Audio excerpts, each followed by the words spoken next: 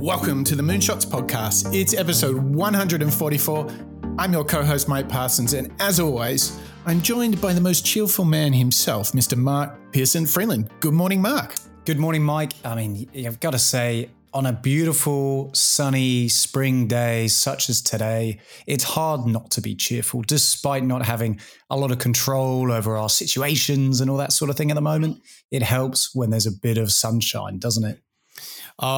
Sunshine solves all manner of problems, Mark. And I'm wondering, do you have some sunshine for us? Today's show, number 144, Mike, is all about sunshine.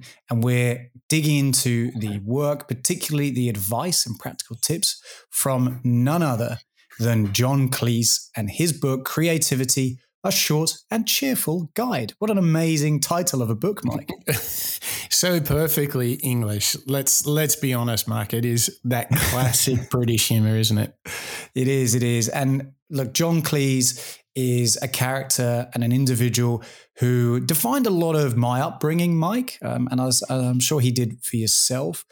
But for those who may not be as familiar with his work as you and I are, I think it's safe to say that he's a bit of a legend, a bit of a powerhouse in the creativity space, Mike. Oh my gosh. Creator of Monty Python, Fawlty Towers, the movie Fish Called Wanda. He has several doctorates. Oh, and by the way, he's won an Emmy. He's won BAFTAs.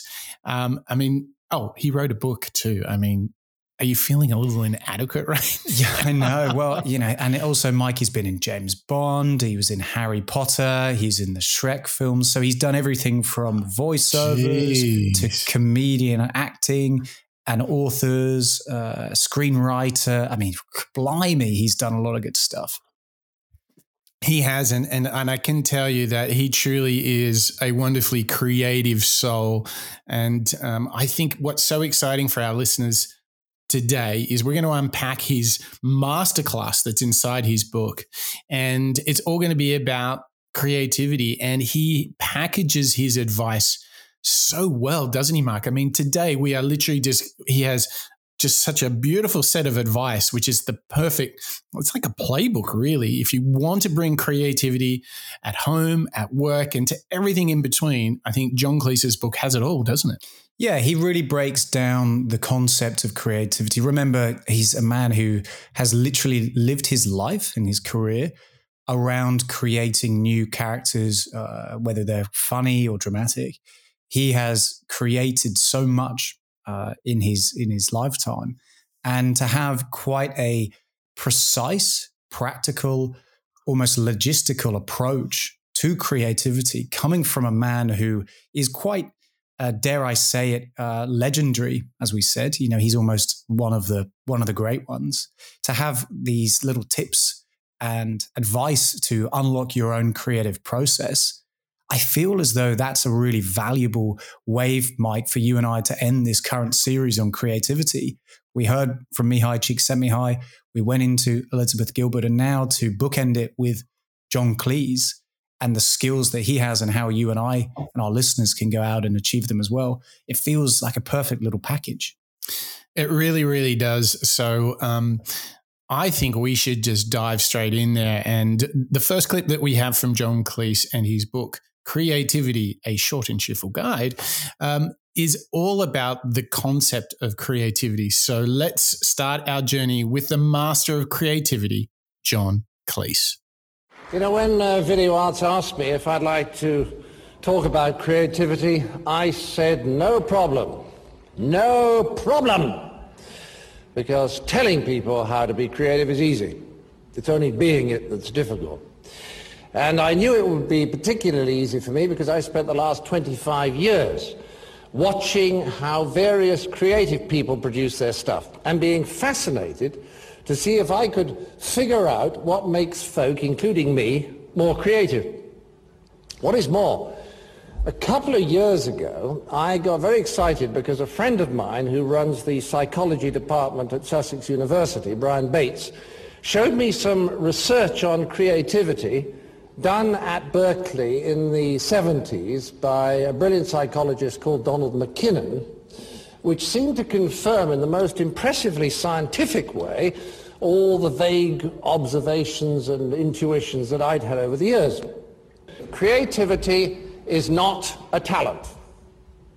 It is not a talent. It is a way of operating. You see, when I say a way of operating, what I mean is this.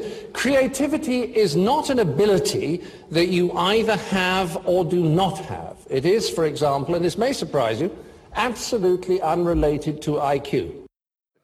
Because to sum up something I sometimes take 3 hours to say, all creativity comes from the unconscious.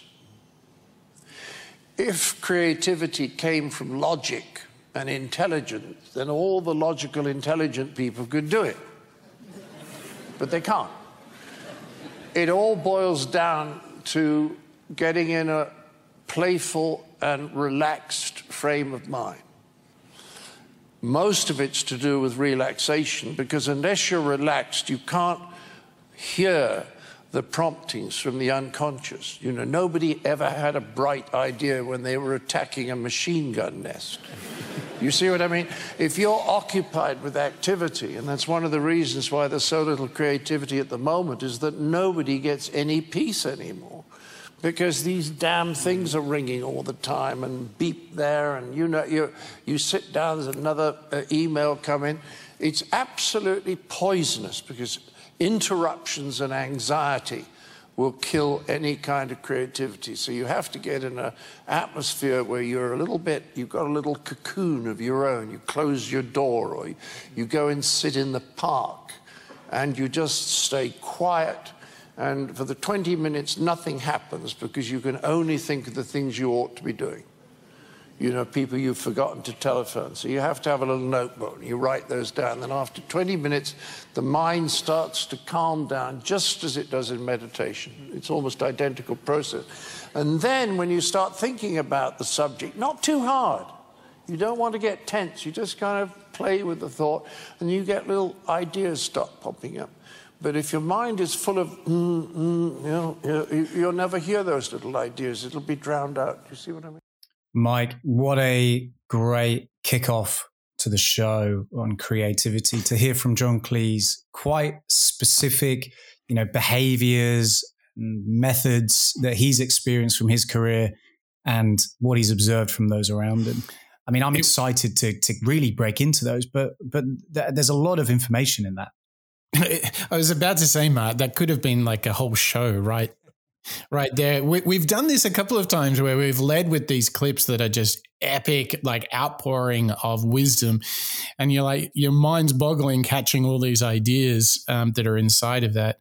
I think it's really important to start with, I think, the big icebreaker there that he said it's not a talent, is it? It's not a talent. It doesn't have anything to do with IQ. It's a way of operating. And I think that this is quite a, dare I say, Mike, a reassuring call out. Because I think there have been times, even in my career, where I'll be thinking, oh, well, I'm not really a designer or an author, writer, whatever it might be. I'm not the funniest guy, so I won't have a go. Exactly. I'll leave it to the people who have that skill naturally. I'll leave it to the person who's the child of someone who's really intelligent. And by doing so, I'm kind of removing myself from the opportunity to kind of give it a go. And I think where Cleese is kicking us off straight off to the races is saying, well, anybody can do it if you've got the right mind frame and you can get yourself into that way of operating. Yeah, it's like James Clear, the author of Atomic Habits, would just be nodding in violent agreement with John Cleese, like build the habit. It's a way of operating, and we just have to be much more deliberate about it. It's a very it's a great reminder, and it's a bit disarming because it pays off a little bit to what Elizabeth Gilbert said in the previous show, which was, hey, we've all got creativity inside of us. We've all got a unique take on something.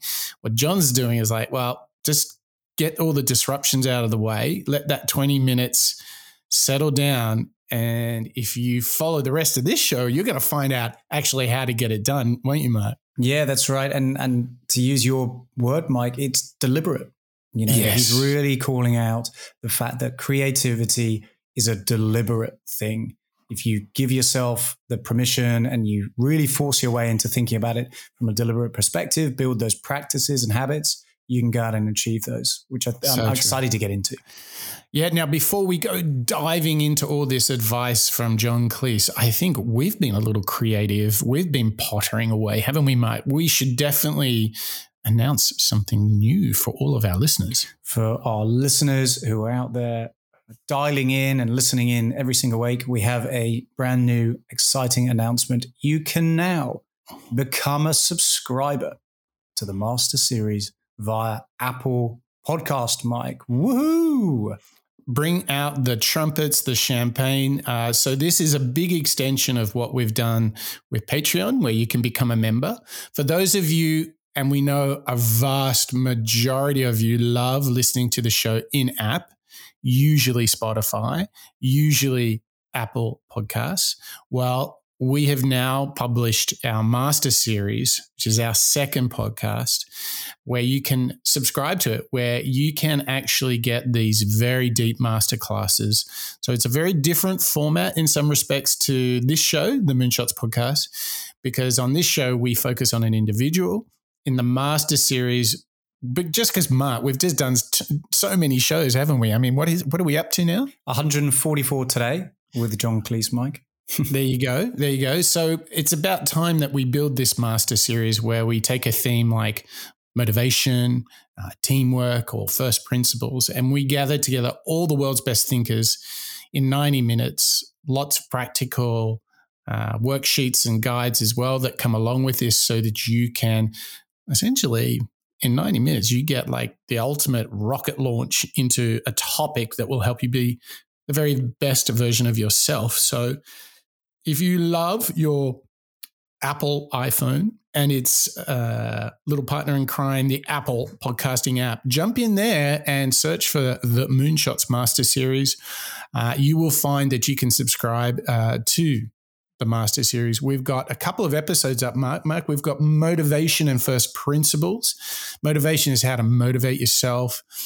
First principles, how to think better. And should we spill the beans on the next episode, what it's going to be for the Master Series? Yeah, I'm very excited, Mike, because it's going to be something that is going to be really handy for myself as well as our listeners to dive into. It's all about leadership and teamwork. I can't wait to dig into those. Yeah, and I think part of that show will include one of our all-time favorites, Patrick Lencioni.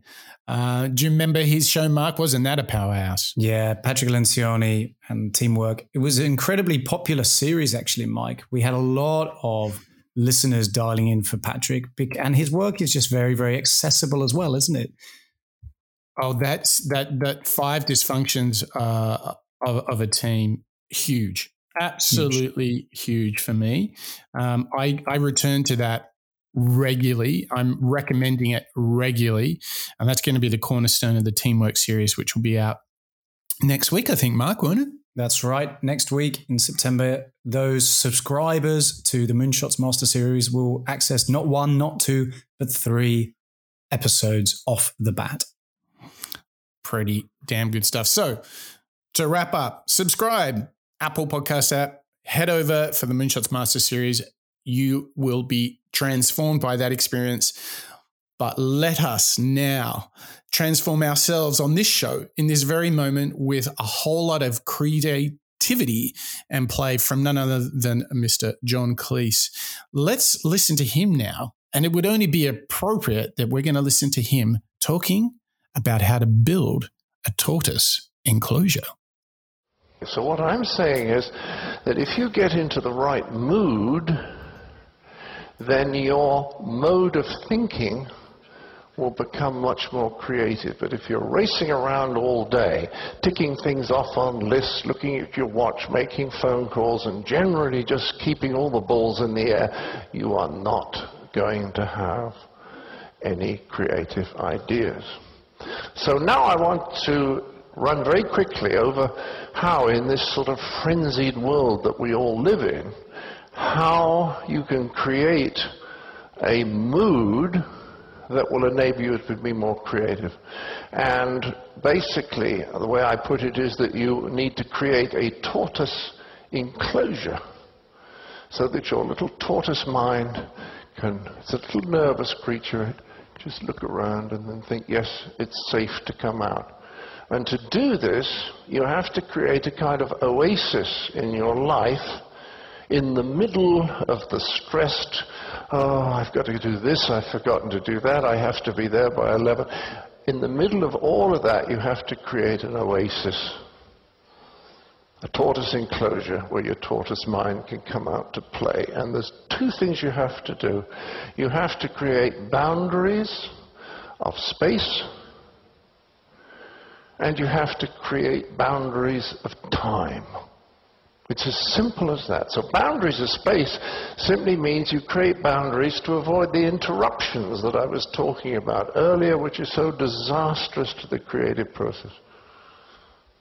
So, if you're a fat cat at the top of an organization, you say to your lovely assistant, please, I am now going to think, do not interrupt me unless the building is burning down for an hour and a quarter.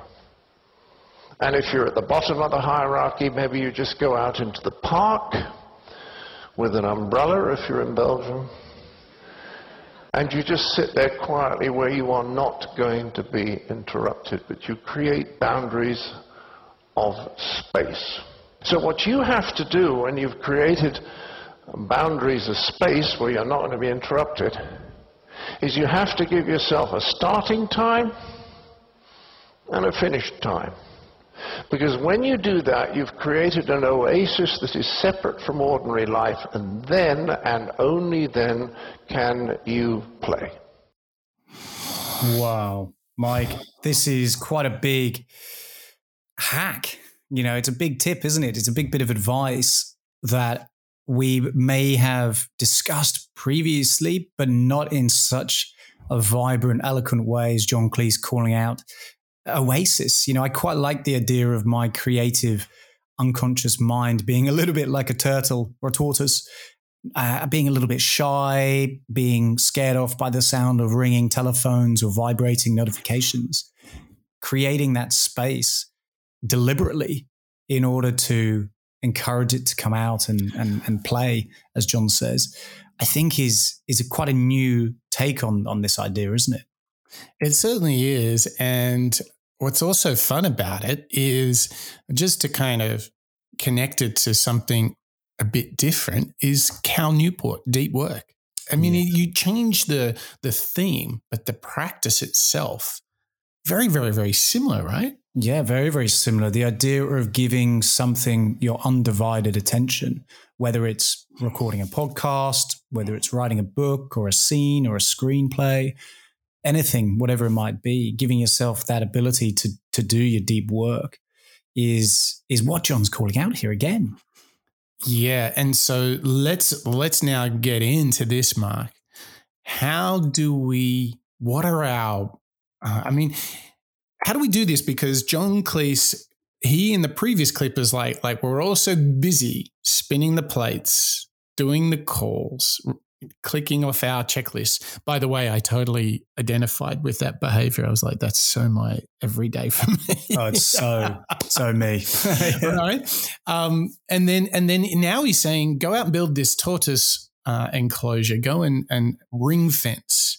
Much like Cal Newport would say, go and find that time where you should do your deep work. Where do we start on this? And I wonder why we don't do enough of this, because I'm going to raise my hand and say, I don't do enough of this kind of ring fencing, this sort of creative time. I feel like I'm forever,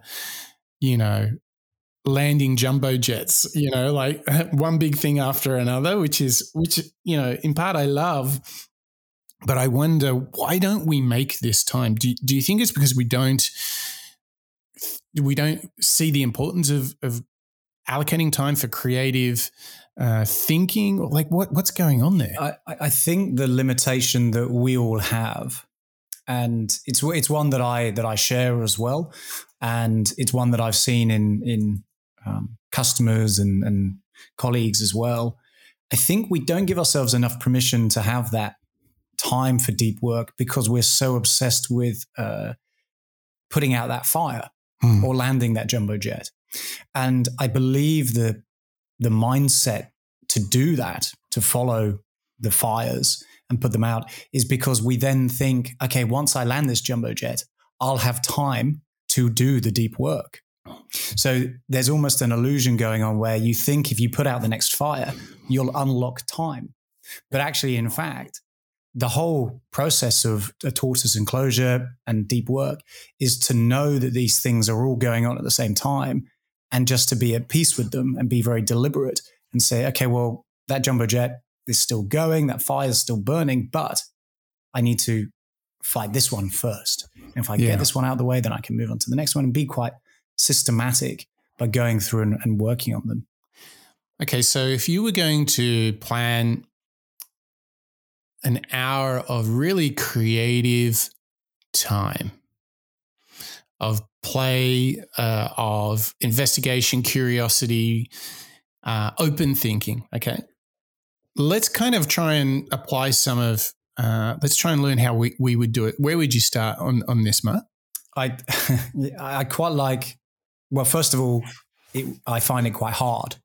I find it quite difficult to do that because my brain shifts into the to-do list of, right, I've got to get this out, the deadline's this, or so-and-so is expecting it. And that's pretty distracting.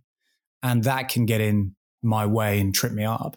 So what I find quite handy, and actually it's quite similar to what John Cleese was saying in that clip, is give yourself enough time to slow down.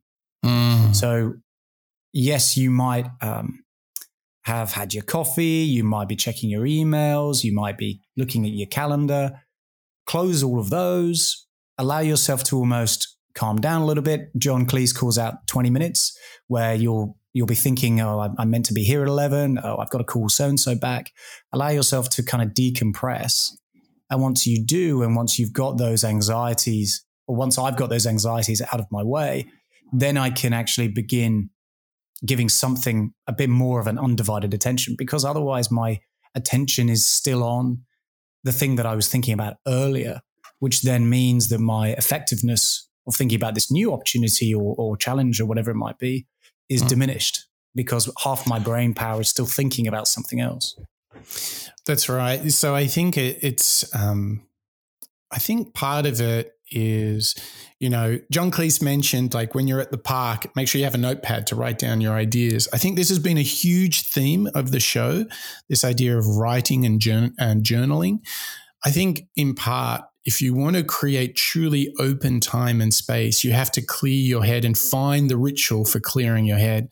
To me, it's about, at the start of the day, having my rituals to determine how I want to spend my day, clearing my head in the morning. So I quite like breath work and meditation in the morning to better prepare me for the day. And sometimes if I've had a very hectic day, I will do those same practices in the evening to cool down the jets. Because what I notice is what affects my creativity is that there are ideas still in the subconscious processing. I need to kind of almost purge them, get them out of the system and let things die down. Then I can really go think and be creative. If I haven't got that out, it just keeps coming back into your mind, doesn't it? Yeah, it does. And I quite like this idea of the purge. So if you, I think the same of the purging comes with your to-do list.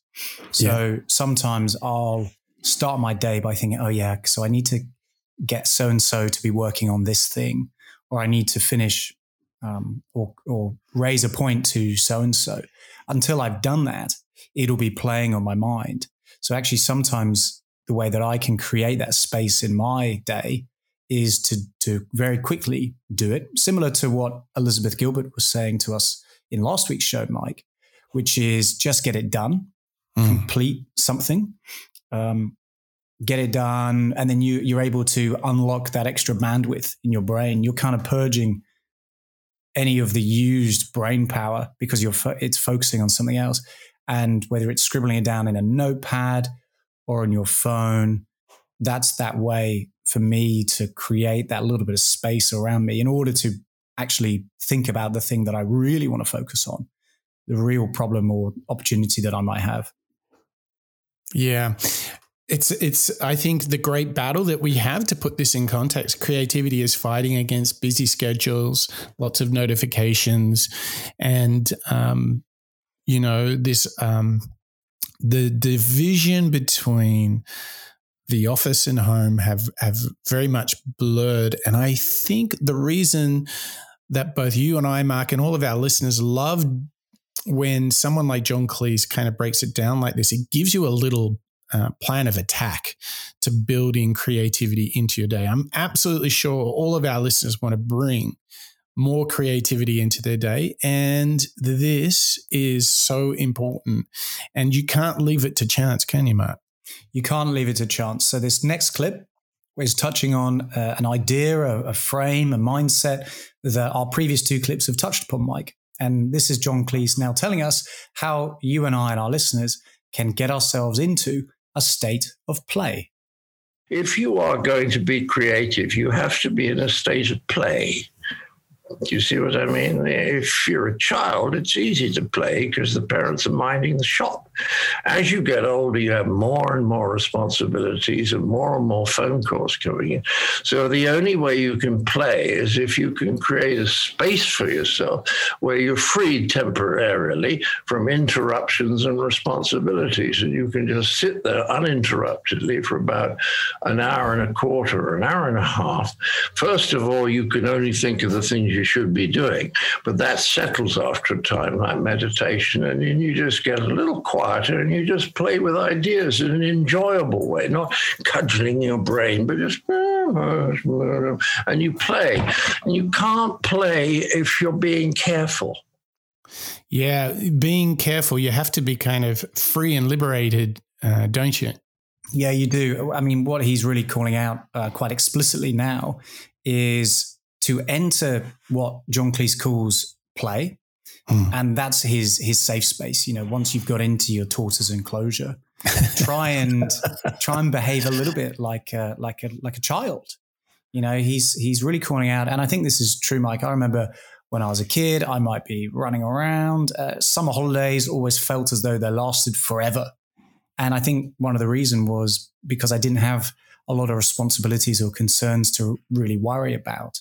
So therefore I was more free to kind of focus on the moment, enjoy myself, and think up new ways of physically playing.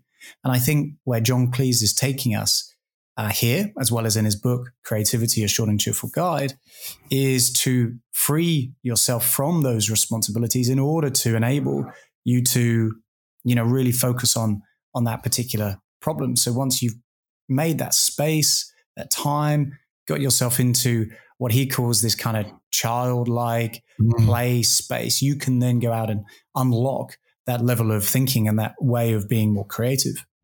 It's fascinating that we're spending so much time looking at the work of John Cleese to see how he frames the need for setting up an environment in order to be creative. The conditions, the environment, the time, the space, how you want to kind of set your mind, how you want to free yourself of burdens or other thoughts. It's fascinating, isn't it? It's almost analogous to great sportsmen, that it's all about training if you want to be great on the field. It's the prep before the big moment, right? Yeah, and I think to a perhaps a slightly lesser extent, but I think Elizabeth Gilbert in Big Magic, she kind of refers to the act of creation, whether it's a successful book or not. That experience of actually going through the process is kind of like training. You're right, kind of like a sports person going out and practicing. The act of creating, whether it's successful straight away or not, you are training yourself, your mindset, to maybe get into a level of focus or flow as Mihai would say, a lot quicker. Or maybe it's a little bit easier. Maybe it doesn't take as long next time. Maybe it's a little bit more achievable to be more creative on the second time round. Yeah, and it's the parallels that this has to so much of the work of the Habit series, and I keep going back to James Clear and Atomic Habits. Like, we cannot, in a battle for our attention and our creativity, we cannot leave a creative moment to chance. We have to be so deliberate about finding creativity in ourselves, creating time and space for that to happen. But it's just like what we've been learning in so many other facets, that we have to work on the process as well as being in the process. You have to be the player, the coach, and the manager all at the same time. Yeah. I mean, it's as I say it, I'm like, wow, that sounds like a lot of work, doesn't it? It sounds like a lot of work. You're right. Trying to cover all of those different bases. And I think it really does become that little bit easier if you can remove all of those other, to continue your metaphor, Mike, if you've got to be the player and the manager, at least by getting yourself into a tortoise enclosure, you're not worrying about the press. You're not worrying about the fans. You can just do your particular job, which might be football or creating, whatever it is. And that's where I quite like what John Cleese is developing for us here today with this concept and this interpretation of creativity and how to do it, by removing those distractions, by, as Cal Newport would say, enabling yourself to do the deep work, to minimize your digital aspects, to time block and begin and finish at a certain period, I think is a way to almost make it more achievable. I think similar to what we were learning from Mihai and Elizabeth, creativity is quite intimidating unless you can bring it down into something more manageable. And I think Cleese is very good at demonstrating throughout his career a way of creating those boundaries to make it achievable, to put an end date on it so that you can go out and be that best version of your creative self. And Mark, let me tell you, there are some other people who've been making time for creativity, hasn't there? There's been some amazing feedback and engagement with our listeners. It always blows me away that we have listeners all around the world now. Mark, I mean, you've got the charts. Hit us with our portfolio of exotic and amazing places where we've had lots of new listeners join us. Yeah, I'm very excited to add to my bucket list, Mike, the following countries, so that you and I, maybe we'll do a Moonshots tour one day and go and see our fans in Anguilla, Uganda, Costa Rica, Bulgaria. We're covering so many different continents in this particular tour, Mike, and we're so pleased to welcome all these listeners from literally every corner of the globe. Every week we seem to be expanding the Moonshots message and bringing in people from different parts of the globe. I mean, I'm just so excited to learn where all these countries are and go and eventually maybe visit them one day. Yeah. So Anguilla is a British overseas territory. So it's an island in the Caribbean. So, I mean, Mark, I think we better put that one at the top of the list. I mean, just type into Google Anguilla and look at the photos of these epic beaches, and I could see us doing a live broadcast from that beach. What do you reckon? I can imagine you and I, we've got a yacht. We've got the Moonshots yacht. We're recording in the hull. We're relaxing on the beach in the afternoon, learning from our favorite innovators and moonshot thinkers. It's a dream come true.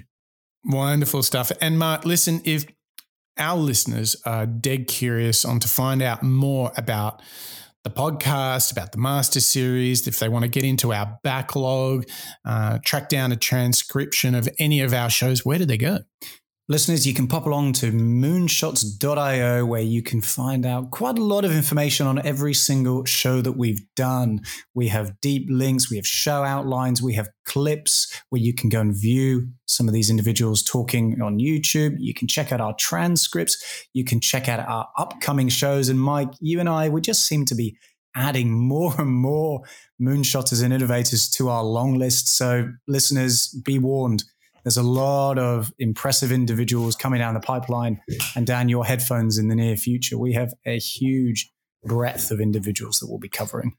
Yes, our work is never done. And a great place for us to start the next part of this show is about getting into these habits. We've set the time, we've set the space for our creativity, a la John Cleese and his advice. But now I think it could be time to actually consummate the act of creativity. So let's have a listen now to Mr. John Cleese talking about the best way to success with your creativity. I think if any young writer, someone who wants to become a writer or a performer is listening, then what I would say is it is so difficult at the beginning, particularly as a writer, to do good written comedy, that I suggest at the start that you steal or borrow, or as the artists would say, are influenced by anything that you think that is really good and really funny and which appeals to you. And if you study that and try to reproduce it in some way, then it'll have your own stamp on it. But you have a chance of getting off the ground with something like that. But if you sit down one day, never having written before, with a pencil or a computer, but I write with a pencil, and you say, right, I'm going to write something completely new and original and very funny, you can't do it. It's like trying to fly a plane without having any lessons, you know? You've got to start somewhere, and the best way to start is by copying something that is really good. But people seem to think I was advocating stealing in general. No, once you've got off the ground, you'll develop your own style. You don't need to steal. Better if you don't. But at the beginning, as I say, find something. And a wonderful lesson, my friend William Goldman, wonderful screenwriter, and I both teach the same thing. We discovered independently, and that is we say to someone, find an actor or a scene that you absolutely love and just watch that actor in a movie, say, or watch that scene again and again and again, so that it no longer has an emotional impact on you. You no longer find it dramatic or funny. You just watch it, and in a sense, emotionally speaking, you're bored with it. At that point, when you're not affected emotionally anymore, you can begin to see how it's done and how it's constructed. So that's the advice I would give at the beginning. Model yourself on someone you really like. I like this a lot, Mike, because, again, similar to what we were finding out with Elizabeth and what we were just touching upon at the end of the previous clip, was the approachability and the way in to creativity that we can all do. Again, I think it's very difficult for somebody who's just starting out. John Cleese is obviously referring to writers, but I think this would be true for design, for business development, and so on, to find a way of breaking down that initial door to your own mindset and finding a way to make it a little bit less intimidating for yourself. In his way, maybe it's emulating or copying, to just build those foundations so you can go out and become and make it your own in the long run, I think is a really, really handy recommendation, isn't it? For us to at least create that first step in creating something brand new. Yeah. And look, you think about it when you're a kid playing sport on the street, you're emulating your favorite sports players. When you're a musician as a young kid learning music, whose song do you want to play? Your favorite bands. I mean, this is the natural way of doing it, isn't it? You're totally right. That's a great build. You're beginning by breaking down those barriers because you're emulating somebody that you admire. I mean, fundamentally, Mike, I think a lot of the tips and lessons that we're learning on the Moonshot Show is because we are respecting the individual and we want to learn something from them. This is us trying to emulate, to a certain degree, the way that they've had success, the way that they've gone up against resilience and adversity, and the way that they are building their way of being more creative. This is our way of putting pen to paper or pencil to paper and going out and creating something that's brand new in the long run. Yeah, and then once you master the, recreation of someone else's work, then I think it's very natural that you want to put your own unique point of view on it. You will remember that Elizabeth Gilbert said, like, everybody has a unique point of view because it's your point of view. So I find that really compelling path, right? Steal your way to success and then, make it truly your own with your own thoughts, ideas, your own take, your own flavor. I think that's a really practical stepping stone from, like, you've made the time and space. Start with something that you love and build from there. But what's really crazy is that John Cleese, Mark, he has another idea, which is, again, something that's come up a lot on the show, doesn't he? Yeah, this next clip is very consistent with some of the other advice that we learned from other moonshotters, but I'm not going to give it away, listeners. I'm going to let John Cleese himself tell us and recommending us to let our ideas bake. The next extraordinary experience I had is I wrote a script, and I like this script very, very much, and because I've always been a bit disorganized, I lost it. And I couldn't find it anywhere. And I was pretty disappointed, but I sat down and I forced myself to rewrite it from memory. And it didn't take terribly long, and then I found the original. And fortunately, I was curious enough to compare the two. And what I discovered was the one that I had rewritten from memory was noticeably better than the original that I'd lost. And I realized that the explanation for this was that after I'd finished writing the original, my unconscious part of my mind, my unconscious, must have continued working on it, even though I was not aware that that was what was happening, with the result that when I came to write it out again, it was better. Because why else would it have been better? Particularly as I wrote it out the second time much faster. So I began to see that there was something going on, that there was a part of my mind that was helping me be much more creative. I relate to this so much, Mark. I have like a strong body of evidence that if I work on something and let it bake, as John Cleese would have us do, it does. It's so true. It gets better. And the amount of times where I've rushed work out and distributed, published it, and then reflected on it sometime after and looked at it and gone, oh, I could have done that so much better. So I've had painful experiences like this. How do you find this idea of letting your ideas bake, Mark? Well, it's very consistent with some of the advice I got when I was a teenager. When faced with an exam paper, not that you and I, Mike, we probably haven't taken an exam for a few years. So let me try and paint a picture in our minds. You're sitting down at a desk, you're surrounded by your friends, and this big, intimidating piece of paper lands on your desk, and you've got a pen, and you've got to figure out what the hell this maths problem means.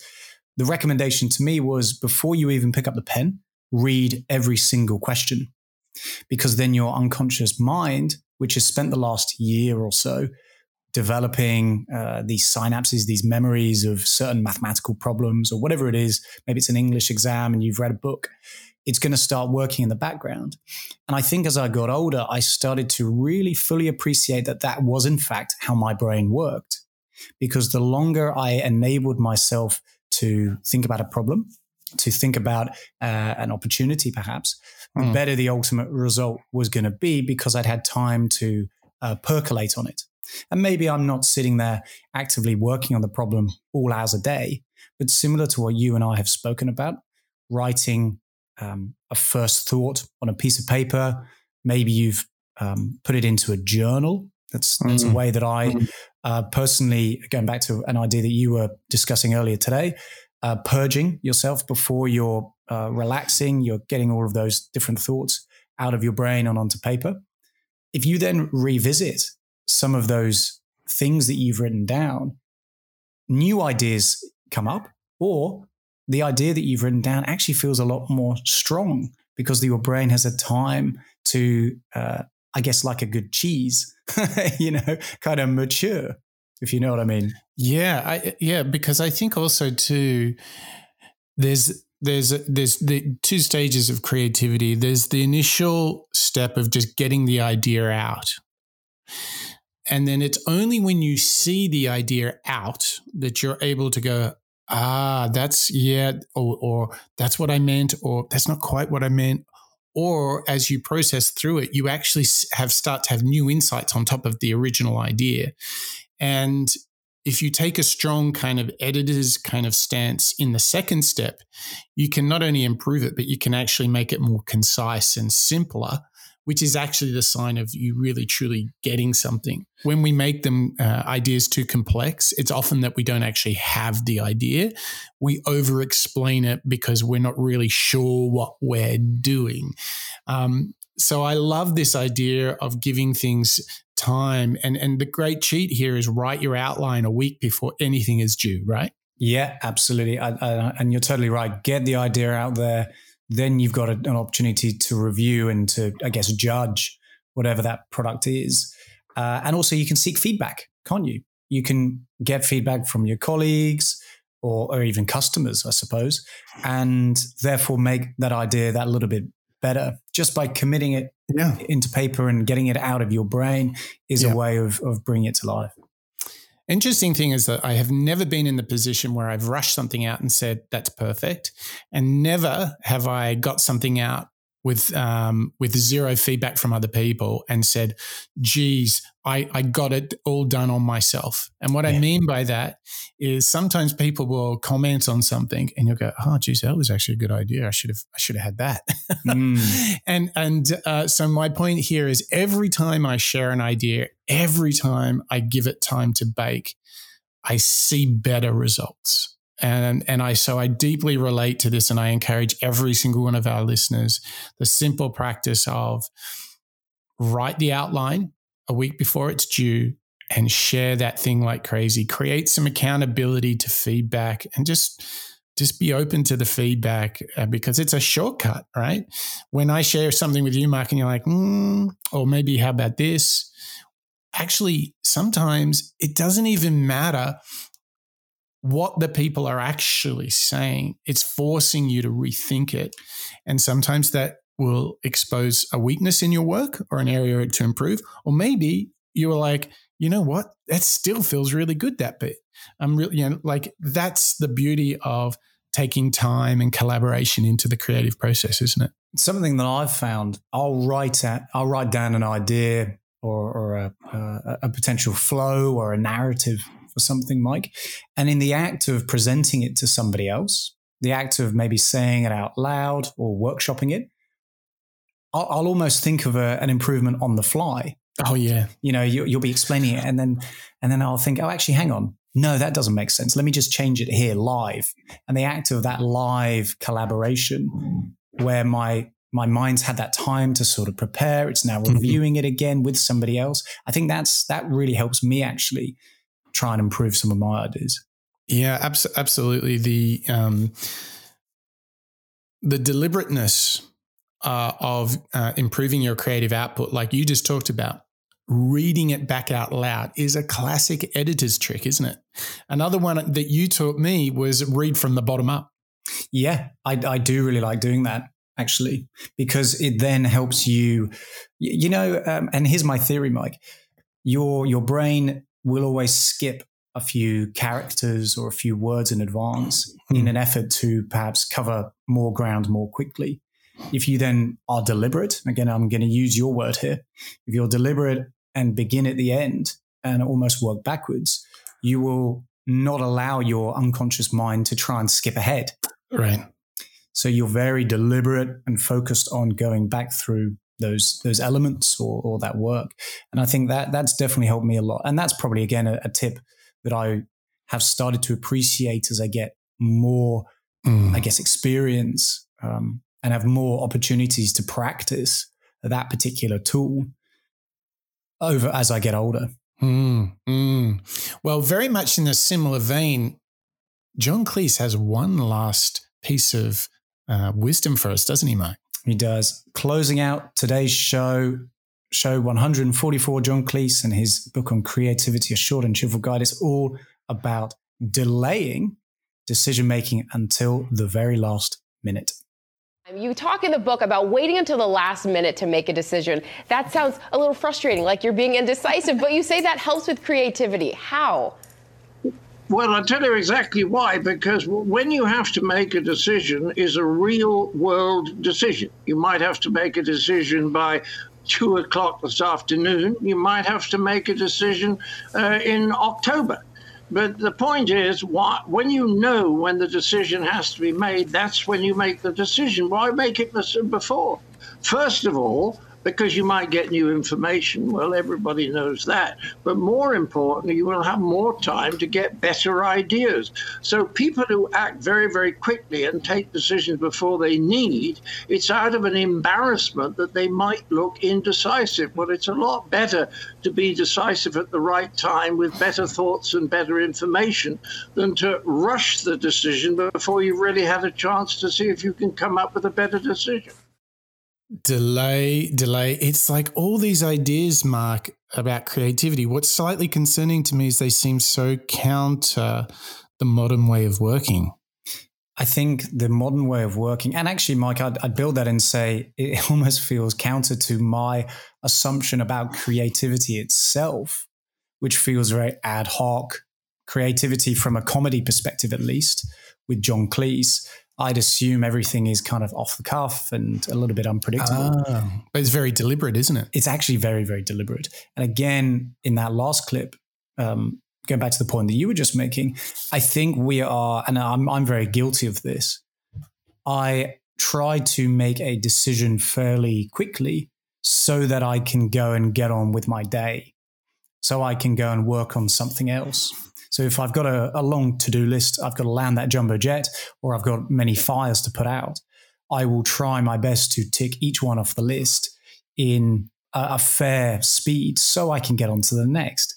But as John Cleese is calling out here, you're probably doing a disservice to the problem at hand because you are potentially rushing your decision-making. Yes. And it's so interesting that creativity is not a talent, but it's like sort of like a mental model. It's achieved through deliberate practice, not sort of random ad hoc, struck by a wonder of creativity.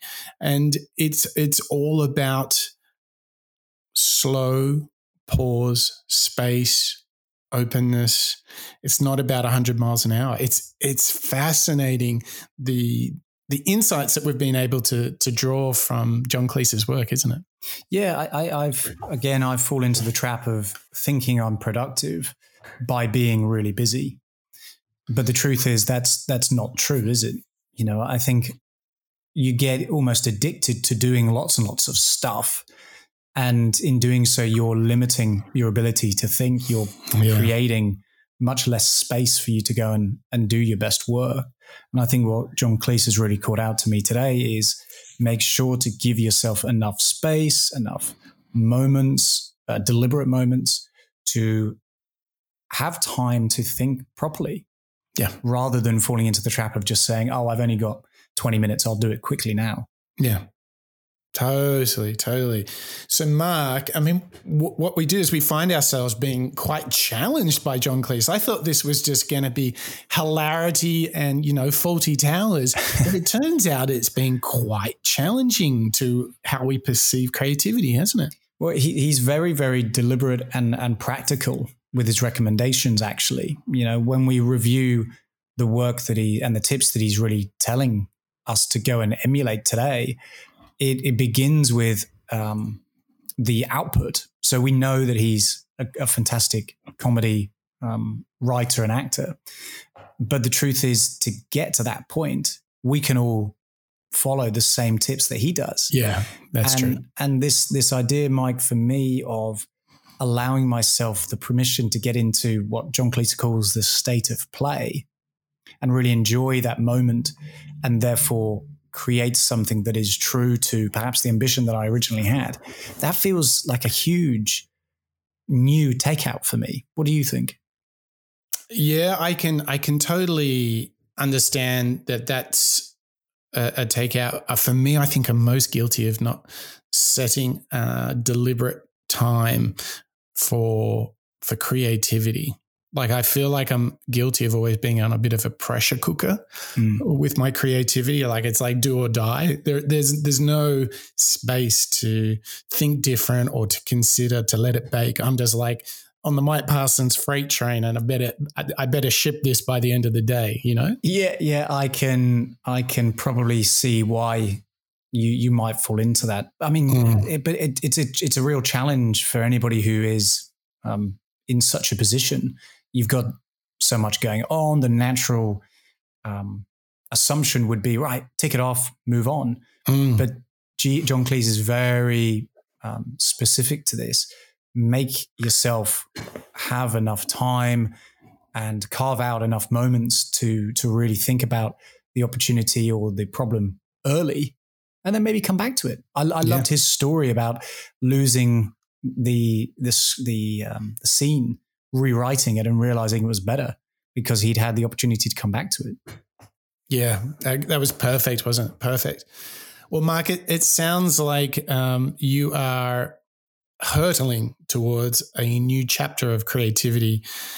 What's going to change for you the most, do you think, as a result of this show? I think it is very orientated. I think where I'm going to go today, after we wrap and I get into my to-do list, I think it's really building on that tortoise enclosure and thinking of my unconscious, creative problem-solving mind as a bit of a shy creature. And I need to give it enough space to not be intimidated by buzzing phones and emails hurtling in. Yes. Freedom to create. Freedom to create. Yeah. I'm much the same. I need to just create a little bit more of that tortoisella as well. So crazy that we've been so challenged by John Cleese when we just expected frivolity and craziness, but it's turned out to be that and so much more. So thank you to you, Mark, and thank you to you, our listeners. It has been great to have you on our journey into creativity with John Cleese. And I really am so delighted to be learning out loud with you, our moonshotters, as we all go on that journey to be the best version of ourselves. And today we learned that we can all be creative. It's not a God-given talent, it's a way of operating. And John Cleese, in his book, Creativity, a short and very, very cheerful look at creativity, told us that we need to go out and to build boundaries around not only space, but time as well. We need to go and take our minds and our full presence into a state of play. And as we start that process, it's okay. Steal your way to success. Mimic those that you love and their work, then make it your own. Build your own point of view into the work. And don't rush it. Let your ideas bake. Let them simmer away and ferment and get all those creative juices flowing. And wait. Have the resistance to the urgency around you and wait until the right moment at the end to make your final decision on your creative work. Do these things as told by John Cleese, and you will not only be creative, you will be on the fast track to realizing the very, very best of what you can be. And that's what we're all about here on the Moonshots podcast. That's a wrap.